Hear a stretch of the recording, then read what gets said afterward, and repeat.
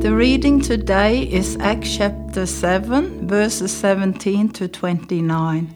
As the time drew near for God to fulfill his promise to Abraham, the number of our people in Egypt had greatly increased. Then a new king, to whom Joseph meant nothing, came to power in Egypt.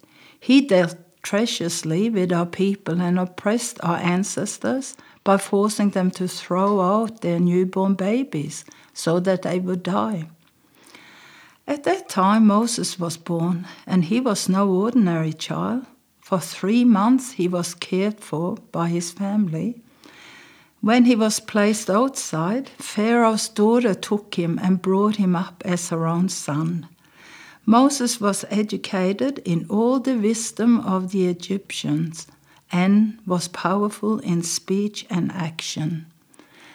When Moses was 40 years old, he decided to visit his own people, the Israelites. He saw one of them being mistreated by an Egyptian, so he went to his defense and avenged him by killing the Egyptian. Moses thought that his own people would realize that God was using him to rescue them, but they did not.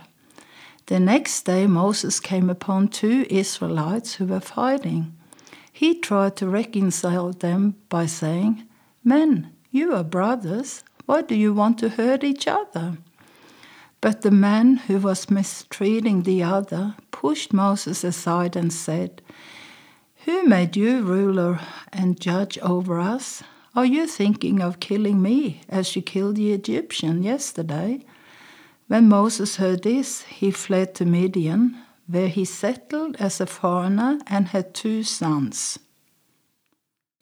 It's easy to forget that before Moses led the people of Israel out of Egypt, that he'd grown up as a household member of Pharaoh's daughter.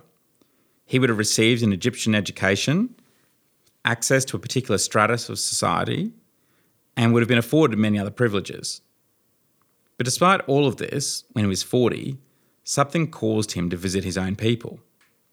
Upon seeing one of his own people being mistreated, and despite his established upbringing, something moved him to the person's defence.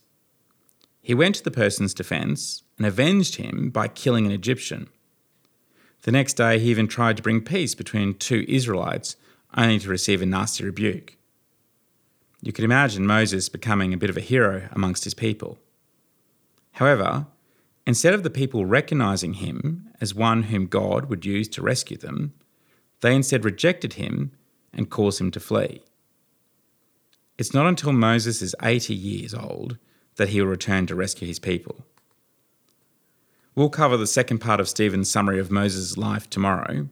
However, it's an important reminder once again that just as Israel rejected heroes of the past, they have now rejected the greatest hero of them all. I wonder if we are ever guilty of rejecting the very people that God sends into our lives.